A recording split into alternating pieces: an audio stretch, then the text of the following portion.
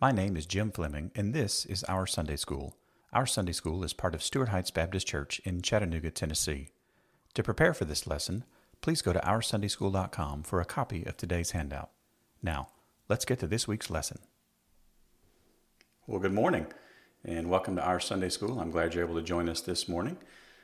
Two quick announcements before we jump into the lesson today. So first, happy birthday to Matt Ayers. So congratulations on turning 59. You don't look a day over 49, so that's really, really impressive work there. Hope today is a blessed one for you. And second, congratulations to Brittany and Danus Janika on the birth of their son, Theo, last Sunday. So congrats to them. Super pumped about that. We've been praying for that pregnancy for quite some time now, and thrilled that Theo is here and that you guys are doing well. I will say that Jessica Miller has set up a meal train. And if you don't know what a meal train is, like, welcome to the 2000s, I guess. But she set up a meal train to help with meals for the next few weeks for them. So I'll be sending a link out with that. She's already put it in the Sunday School Facebook group. So be sure to sign up and lean in and engage and assist there as we can. We'd love to show them part of what it looks like to be family. So it'll be good. All right, so welcome to those of you that are with us live this morning, and welcome to those of you that are listening later on. Several folks to greet this morning. So let's see, we've got Jessica Miller, and the Millers are there. Julie's in our bedroom. Barry's in two different languages this morning. So good morning, Barry. So we've got the McClures, Albert's here. The Mitch and Sherry Johnson are there in room 206. Hey, good morning, guys. So Amy V. We've got the Barbers. What kind of Mark Jim's teaching will leave on us? Hopefully a biblical one. The Greggs, my friends from North Carolina. Good morning, guys. And let's see, Chris and Daniel. Hey, guys, good morning. And then the Ayers. Oh, so you got to hear my joke. So wonderful. Good. And Chandeli's with us this morning. So good morning, guys. Good. It's glad to have you guys with us. And so like we do each morning, we'll read a text of Mark and then jump in and take a look at that specific text. So this morning we're in Mark chapter 11. If you haven't already gotten your handout, I would encourage you to go to OurSundaySchool.com and grab your handout. So it's the same handout as we had last week. It's just the second half of it. So mine's filled out with some stuff. But you're going to have to get a bigger room, Jessica. So we've got the McGarveys there as well. And Cheryl's here this morning. Good morning. But I will tell you, in addition to a copy of Mark, you probably want a copy of the entire Bible today. We'll be jumping around a little bit. We'll be in the Psalms and maybe some other spots. But let's start with our question that we ask each week. What is God doing in you through His Word from the portion of Mark that we have studied so far? So what is God doing in you through His Word from the portion of Mark we have studied so far? I continue to like this question. It helps us not be Pharisees. We get enough Pharisees studying the Gospel of Mark. We don't want to become them ourselves. So just as a quick review, actually let's read through Mark chapter 11, and then we'll come back and review where we were last week. And we'll jump in, Lord willing, starting at verse 7 this week. All right, Mark chapter 11. Now when they drew near to Jerusalem, to Bethphage and Bethany, at the Mount of Olives, Jesus sent two of his disciples and said to them, "Go into the village in front of you, and immediately as you enter it, you will find a colt tied, on which no one has ever sat. Untie it and bring it. If anyone says to you, 'Why are you doing this?' say, 'The Lord has need of it, and will send it back here immediately.'" And they went away and found a colt tied at a door standing outside in the street, and they untied it.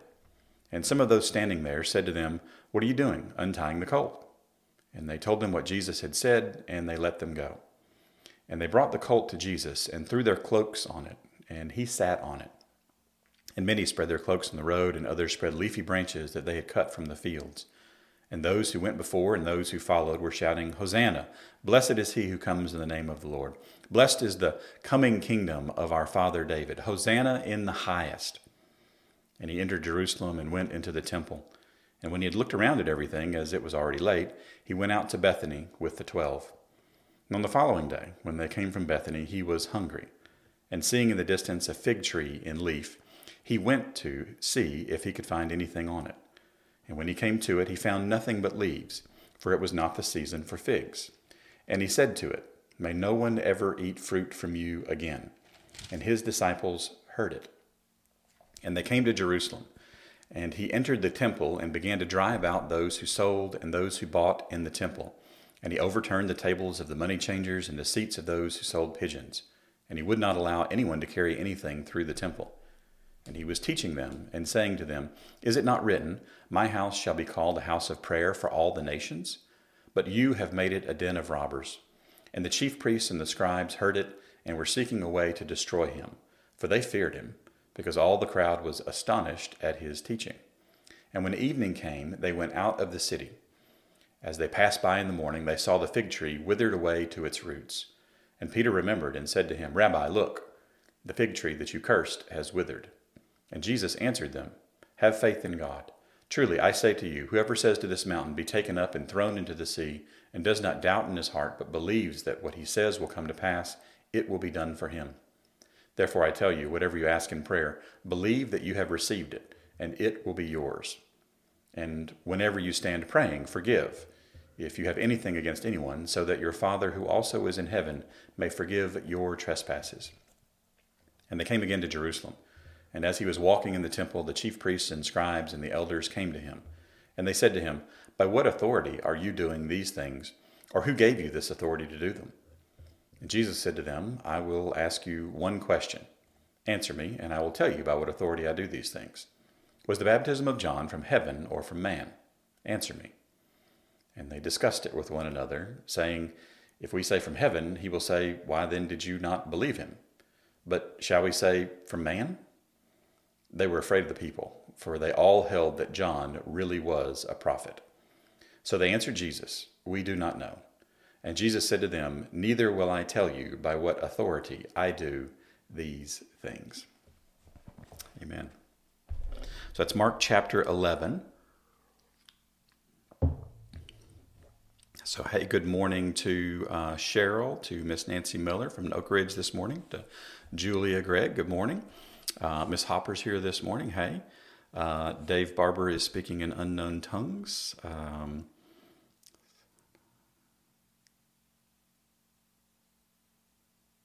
It looks like Arabic. That's my guess. Tell me if I'm right or wrong. And then Brittany's here. Hey, good morning. Congratulations. We're so thrilled that Theo is here and born on a Sunday. All the special cool kids are born on Sundays. I was born on a Sunday.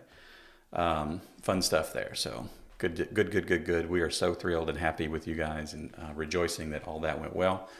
And just it's a good day. It's a good week. So we're thrilled Theo is here. All right, so in Mark chapter 11, we just read through Mark chapter 11 as a quick review. Last week we started looking at Mark 11, and we noticed that there were, from Mark 11 to Mark 16, it's really just the space of about a week chronologically.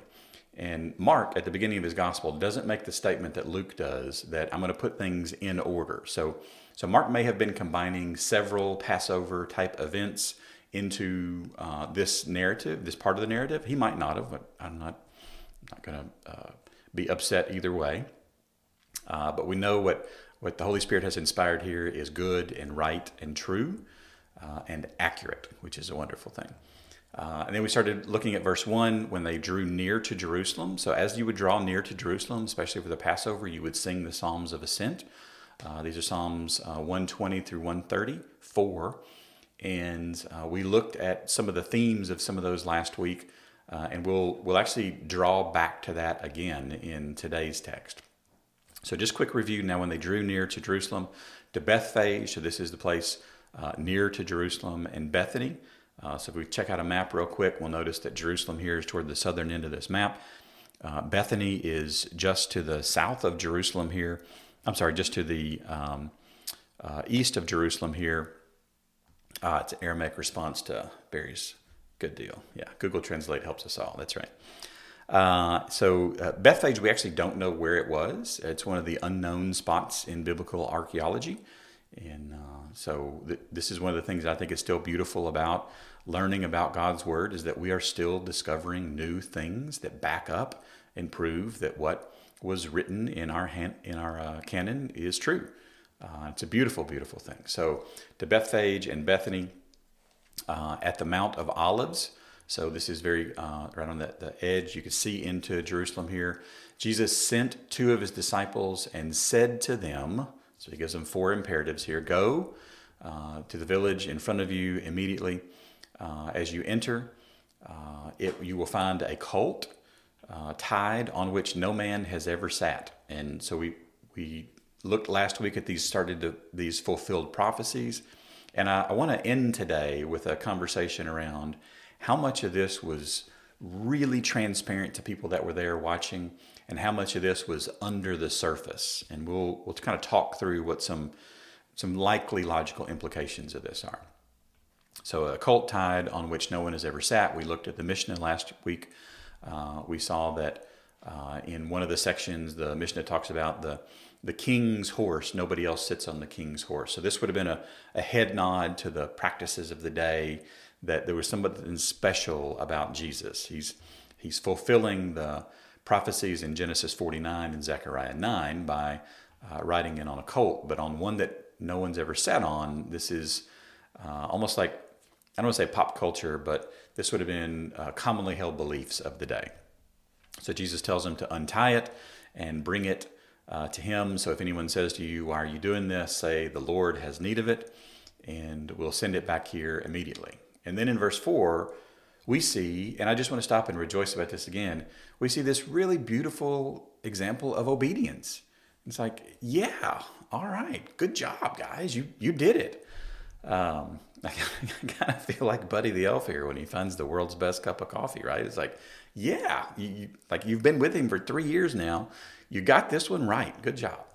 So they went on their way and found a colt tied at the door outside the street, and they untied it, right? So they're following exactly what Jesus tells them to do. Verse 5, and some of those standing there said to them, what are you doing? Untying the colt. Which at that point in time, if somebody gives you directions, and in those directions they say, if anybody says these words to you, here's the answer. And then they hear these words, I kind of got to wonder, what was going through their head there for just a second, right? It was like, wow, Jesus knew not only what we were going to find, he knew the question somebody was going to ask us, and he gave us the answer. Wow, that's pretty awesome. And I would argue that that's just one more example of Jesus knows the questions we're going to be asked, and he gives us the answer so that we can be prepared to give those an answer for the hope that's in us. It's a beautiful thing, right? Jesus models this for the disciples, and then there's this larger, beautiful principle at play that he's letting us see very clearly in the epistles. All right, so verse 6, and they told them, the two disciples, told them, the people standing around, what Jesus had said. And they, the people standing around, let him go, which is great. And then they brought the colt to Jesus. So this is where we ended last week. They brought the colt to Jesus. So Jesus has the colt now. It's with him. And what else did they do? They threw their cloaks on it. And you might be thinking, all right, that's kind of weird, but sure, let's keep going. They threw their cloaks on it, and he sat on it, right? So he's now on this colt. All right, so then, and many spread their cloaks on the road. You're like, well, what's a cloak? All right, cloak's your garment that you're wearing. It's kind of your outer garment. So they spread their cloaks on the road, and you might be thinking, what is going on here? Right? And I will tell you that whenever we as 21st century American believers look at the text and say, it feels like there's something else going on here. Great. That's a wonderful time to look at the text, and specifically looking at your text to see if there are any references to something that might be going on in the Old Testament that could perhaps help us understand what is going on here, right?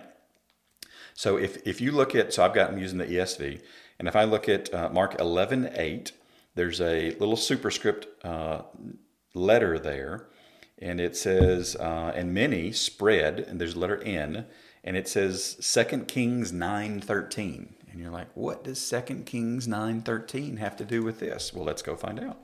So let's go to 2 Kings, chapter 9. I always love books like Kings because it's super simple to remember what they're about. Right? It's about the kings, yeah. 2 Kings 9:13. So this is Jehu is being anointed king of Israel. Let's see, let's start verse 11. Then Jehu came out to the servants of his master. They said to him, "Is all well? Why did this mad fellow come talk to you?" And he said to them, "You know the fellow and his talk."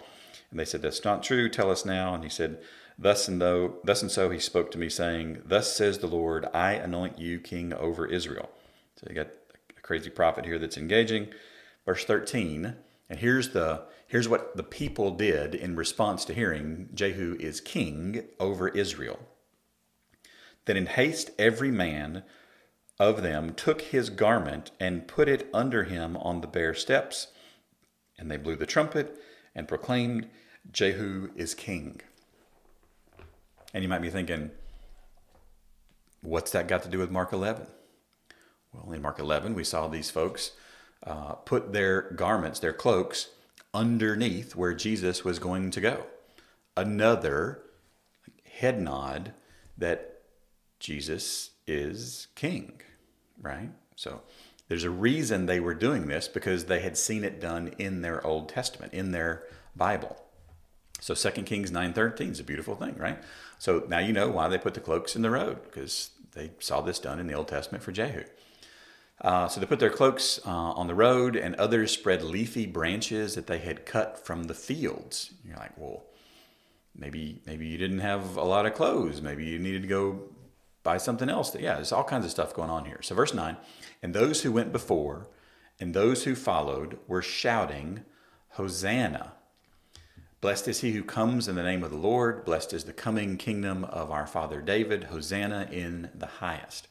And I will tell you, if you look again at the references in your Bible, if you look at verse 9, Mark 11:9, you'll see next to the word Hosanna, it says, see Psalm 118:25.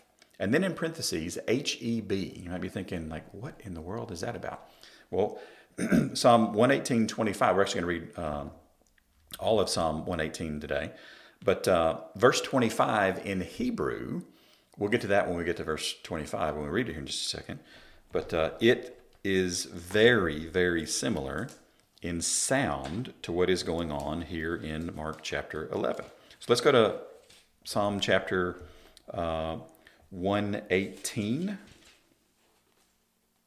Yeah, Psalm 118. We'll take a look at this psalm. The Landers are late, but they're here. Fantastic. Welcome, Josh. You get credit. All right, so Psalm 118. We're trying to figure out what Hosanna is about.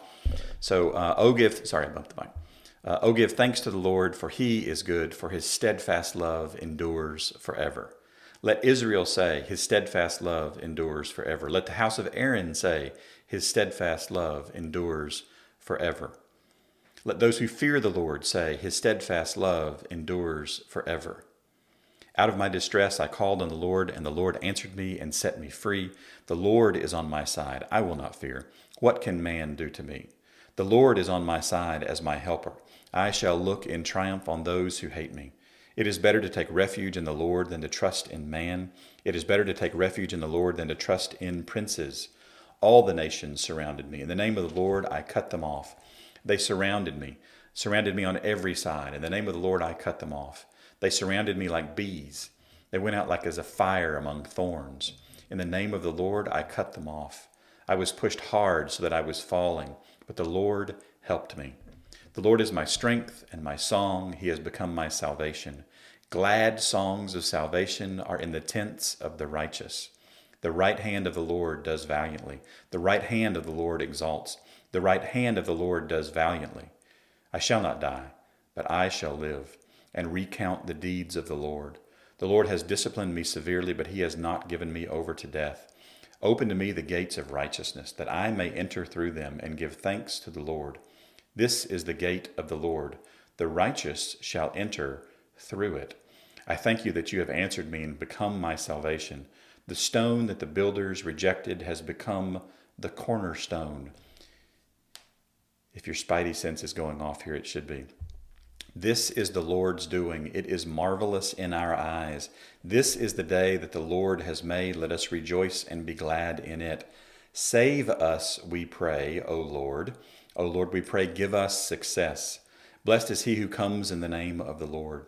We bless you from the house of the Lord. The Lord is God, and he has made his light to shine upon us. Behind the festal sacrifice with cords, up to the horns of the altar. You are my God, and I will give thanks to you. You are my God, I will extol you. Oh, give thanks to the Lord, for he is good, for his steadfast love endures forever. This is Psalm 118. This is a beautiful psalm. And if you notice that there was some language that was directed toward the Messiah, then you picked up on what is going on here. Like, this is a beautiful, beautiful psalm that these people, the disciples and this very small group, this is not a large crowd as Mark describes in other places. This would have been a small group of people that these people were shouting about. So there was some recognition either in this antiphonal psalm where some group sings and then some other group sings back at them. And if you notice whenever you see these psalms, look at verse Psalm 118, 1 through 3, where the second line of the verse is the same all the way through. This is something that the congregation would have sung back to another part, perhaps the priest or the Levite singing. So if we look back at Mark 11, verse 9, it starts to get pretty interesting here. So, and those who went before and those who followed. So these are the people that Jesus has picked up along the way. And I would argue that somebody that we probably think was in this group was Bartimaeus, which is pretty awesome, right? So what's one of the first things that he gets to see? Well, he gets to see Jesus going into Jerusalem, and he gets to hear these psalms being shouted out and these echoes of Hebrew. Now, they followed and were shouting Hosanna. I'm not going to get into all kinds of crazy Hebrew here, but the Hebrew for, if you look at verse Psalm 118:25, the Hebrew for save us, we pray, sounds like the word Hosanna. So it's all this kind of wrapped up into one word. So they're shouting, save us, we pray. Save us, we pray. And if you look at the definition, it's in your handout, it says, oh, save, which is why we draw this from this text in Psalm 118. So they said, Hosanna, blessed is he who comes in the name of the Lord. That's Psalm 118, verse 26. Blessed is he who comes in the name of the Lord. I think it's interesting that the next line in that verse is, we bless you from the house of the Lord. And where does Jesus go next? He goes to the house of the Lord. It's a beautiful thing. So blessed is he who comes in the name of the Lord. Then verse 10 in Mark 11, blessed is the coming kingdom of our father David.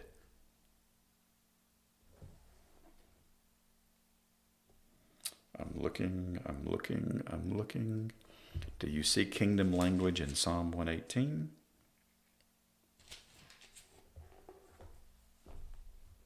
Now, it has always fascinated me, the things that people ran up to Jesus and said to him.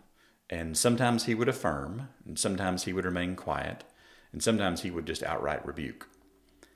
But when Bartimaeus said, you're the son of David, Jesus did not rebuke him. He did not correct him. He let it stand because it was true. And the crowd here, when they cry out, blessed is the coming kingdom of our father David, Jesus doesn't correct them. He doesn't rebuke them because it's true. And then they end with Hosanna in the highest. This idea of it's Hosanna in the heavens, like singing this out from the heavens. So let's stop and think for just a second here. So I have made my view on this quite known at this point. So I think Jesus, from his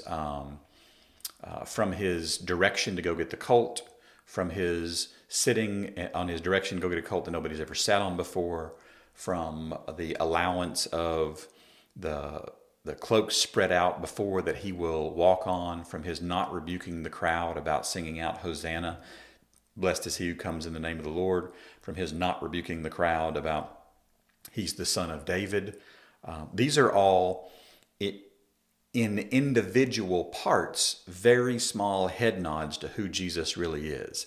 In aggregate, this is speaking pretty clearly. But notice what doesn't happen right here. What doesn't happen right here are the scribes and the Pharisees running up to him and saying, "You're claiming to be the Messiah." And also what doesn't happen is the scribes and the Pharisees at the trial of Jesus that we'll get to, I don't know, maybe in a year. They don't bring these charges up against, they don't bring this event up as charges against him. So this, we don't see any action from the scribes and the Pharisees. We don't see any charges brought up at the trial. And we don't see the Romans coming up saying, no, there's only one king. You don't get to usurp the king's authority here, because if there was a few things that you didn't do in Rome, you didn't declare yourself to be king. Like, this was bad. The Romans took this very seriously. So this was under the surface enough that nobody immediately saw this as a declaration of messiahship, a declaration of kingship, a declaration of deity, a declaration of anything else. But when they looked back, and perhaps you've had this experience in your life where you noticed, like, that's neat, and that's neat, and that's neat. And then you get to the end of a thing and you look back and you go, oh, like all of that put together, now it makes a lot of sense, right? And I would argue that I experience this a lot watching movies, right? You watch a movie like some kind of a mystery movie where there's a whodunit at the end, and then you get to the end and you're like, oh, I missed those 47 clues. Yeah, that's the general experience of most people in the Bible, of missing the clues that God is laying out to declare who he is, who his son is, and what the Spirit is doing in the world. And I would also argue that the best example of this in all of literature or storytelling is the Bible itself.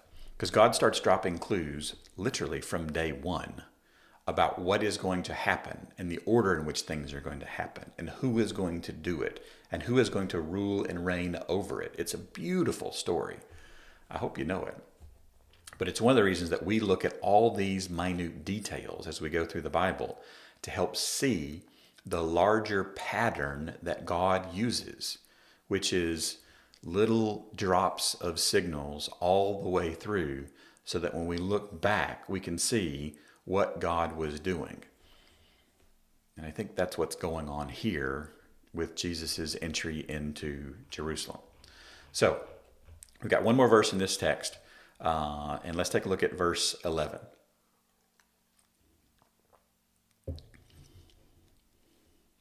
Yes, that is a great call for 1,000 generations. Cheryl, I like that. That's a good one. All right, so verse 11. So, and he entered Jerusalem. This is still the same day. So he enters Jerusalem, and he went into the temple. Now, I'll tell you, when you see the word temple in the Bible, it can be used a couple of different ways.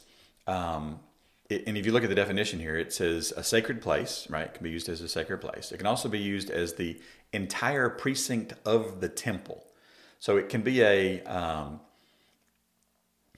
that's a t-shirt. I hope you know it. Yes, that's a good line, isn't it? We should use that. But this temple, this word temple, can be the actual building itself or the whole area around the temple. It was kind of like if you say, like for people that I don't know that live substantially far away from where I live, I don't say I live in Hickson, Tennessee. I generally say I live in Chattanooga, because nobody knows where Hickson is, right? But Chattanooga, it's pretty close, right? And technically, I'm in Chattanooga. I pay Chattanooga taxes, so the city believes I'm in Chattanooga, even though the town I'm in is Hickson. So when you see this word temple, it can mean like the actual temple building itself, or it can mean like the whole temple grounds itself. So he entered and went into Jerusalem. Hey, good morning, Miss Frost. It's good to have you this morning. He went into Jerusalem and went into the temple, and when he had looked around at everything. Now, we know what happens next, the next day, right? He goes in and he sets things straight. We see this in other gospels as well. But there is action that Jesus takes to restore the temple to what it is supposed to be about, the worship of God, not putting restrictions in place. And we'll talk about that in a couple of weeks when we get there. So we looked around at everything. Now, this is not looking around like a man would look around to see, that's there, and this is there. This is not Jesus learning. This is Jesus taking inventory because Jesus is about to act. He's about to do something, to set something straight. So when God comes looking around, what's he see? Well, he sees plenty of mess here that he needs to fix. And one of the things that I love about my Jesus is he just doesn't leave messes lying around. He's just going to fix it. It's a beautiful, beautiful thing. He may not do it on my timetable, but he's going to do it. So he looks around at everything, and as it was already late, it was late in the day, he went out to Bethany with the 12. So they departed back out just a little ways. They stayed the night at Bethany, very likely at Lazarus' house, or what was Lazarus' house, or what was again Lazarus' house, right? It's crazy. With the 12. So they go in, they take a look, they come back out, and you might be thinking, so what's that about? Because I don't read that in Matthew or Luke's gospel. I read in Matthew or Luke's gospel, he rides up on the temple, and he immediately goes and he sets it straight. Well, Matthew and Luke didn't say immediately. That's Mark's word. And Luke said he put things in order, but he didn't say he wrote everything down. One of the gospel writers actually said they didn't write everything down. And while the natural man curiosity in me would like to know these things, I like the idea that I can in my lifetime read the Bible a few times. Because if they'd written everything down Jesus ever did, we would not be able to read the whole Bible. It would be too long, right? You would spend your entire life just recounting, well, he went to sleep, and then he woke up, and then he ate this, and then he talked to, it just, good gracious, right? I'm grateful that the divine editor of the scripture, the Holy Spirit, chose to limit what we know about God to only the things that we need to know about God. So just wanted to make sure you understand here that Mark's gospel does not contradict Matthew or Luke. He simply adds something that wasn't in the other two gospels. And I will tell you, there's not a lot of these where Mark adds something that Matthew and Luke don't have. So I like to draw attention to them just so we're aware, hey, this is something special and unique in Mark's gospel. All right, so it's not a contradiction, it's just additional context for his actions. I would argue once we understand what Jesus did the day before, his actions the next day make a whole lot more sense. I would also argue, and we'll talk about this when we get to it, but his actions as they relate to the fig tree are directly related to what he's doing with the temple and the Pharisees and Israel as a whole. So we'll give you a little preview there. So verses 1 through 11, we got through those. Let's talk about applications and personalizations, just a few real quick. So application number 1, what's the point? Well, Jesus is the Messiah, right? So don't miss that. Jesus is the Messiah. So what do we do with that? Personalization number 1, we'll repent from following anybody else and believe, right? There are plenty of opportunities for us to follow false messiahs. And Jesus himself actually tells us that false messiahs will pop up claiming to be the Christ, but we should not be following those. We have written, divine, inspired truth that tells us the Messiah has already come, and his name is Jesus. So Jesus is the Messiah, so repent from following anybody else and believe. What's the point number 2? Jesus should be obeyed, right? Don't miss the fact that those two disciples went in and they obeyed. So what do we do with that? We should collectively obey, not just in individual obedience, but when we see collective commands from the Bible, we should collectively obey. I love that Jesus sent them in a pair. It wasn't just a one-person job. One person could have actually done that, but he sent 2. Because by the mouth of 2 or 3 witnesses, every word shall be established. He's setting himself up for evidence that can be proved later on. It's a beautiful, beautiful thing. So application number 3, Jesus is the Savior, right? Oh, save us. It's a beautiful thing. Save us, we pray, O Lord. It's a beautiful prayer. So what do we do with that? Well, I would say declare him to be the Savior. Hosanna. Hosanna. It's a beautiful word to say in recognition of who Jesus actually is. And then application number 4, Jesus still has the Father's will to complete. So he's not done with everything at this point. Jesus knows, because he has told people several times, and we know this because he's told people several times about miracles that he's done. Don't go tell anybody about this. The hour is not yet come, right? It's not time for me to be fully revealed for who I am yet. That's going to happen. Don't worry. That's going to happen. We're going to check that box. But the hour isn't the hour that he rides into Jerusalem. So he still has the Father's will to complete. So this is not a full unveiling of who he is, but rather enough of an unveiling so that when the disciples look back, they got it. They fully understand. So what do we do with that? Well, I would say learn and mimic our King's subtlety. Like, we don't have to make everything fully, clearly plain all the time.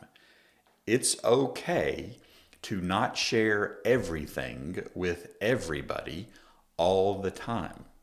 Even when we are witnessing with people, right? Somebody says, they'll ask some off-the-wall question about the Bible. Well, how do you prove this or this or this? And that's just a red herring, guys. We can go chase it if you want, but it distracts from the truth of the gospel that this person in front of you, if they're a pagan, is about to go to hell should they die. You'll spend an eternity separated from God. And that is the real issue, that God desires to have a relationship with us today and forever. And answering some obscure Bible question very likely is not going to assist us in helping this person in front of us see that Jesus is the Messiah.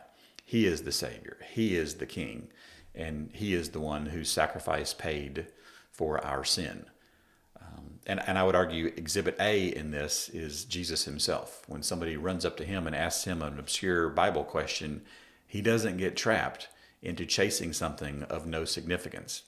He immediately turns the conversation to what that person needs to hear. And we need to have that level of subtlety and awareness, and quite frankly, lack of arrogance. Hi, my name's Jim. I'm guilty here.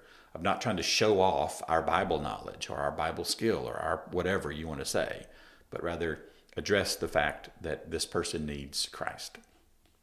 So lots of application, lots of personalization. I really enjoy this particular text. So next week, Lord willing, we'll start preparing for Mark 11:12, and we'll go until we're finished. So your homework next week is praying for helping and understanding Mark, hearing Mark multiple times, thinking about, talking about, sharing, and then inviting others to join us, because this is a beautiful story to tell. I will remind us that the meal train for the Jonikas is out there, so please, again, sign up. I'll put the link in the comments here in a minute. Or actually, if somebody wanted to do that, that'd be cool. I don't know who's skilled enough to do that, but all of you are skilled enough to do that, but that's cool. And we'll end with our prayer time. So if you have any prayer requests, and I know we have several, please, I'd encourage you to write those in the comments and lean in, engage, and pray for somebody that's not with you. And then as you are able, go to a campus or the Facebook or YouTube or the website later today and worship. Worship this one who is the Messiah. Worship this one who is worthy of being obeyed. Worship this one who is our Savior, who we can say truthfully to, save us, we pray, O Lord, Hosanna. And worship this one who is so incredibly wise in the way in which he reveals himself to all who need him. So, I love you guys. I miss you guys. I'm praying for you every day. Looking forward to the day, and we're getting closer every day where we can all be back in person, and we are so looking forward to that. Hopefully that will be sooner rather than later.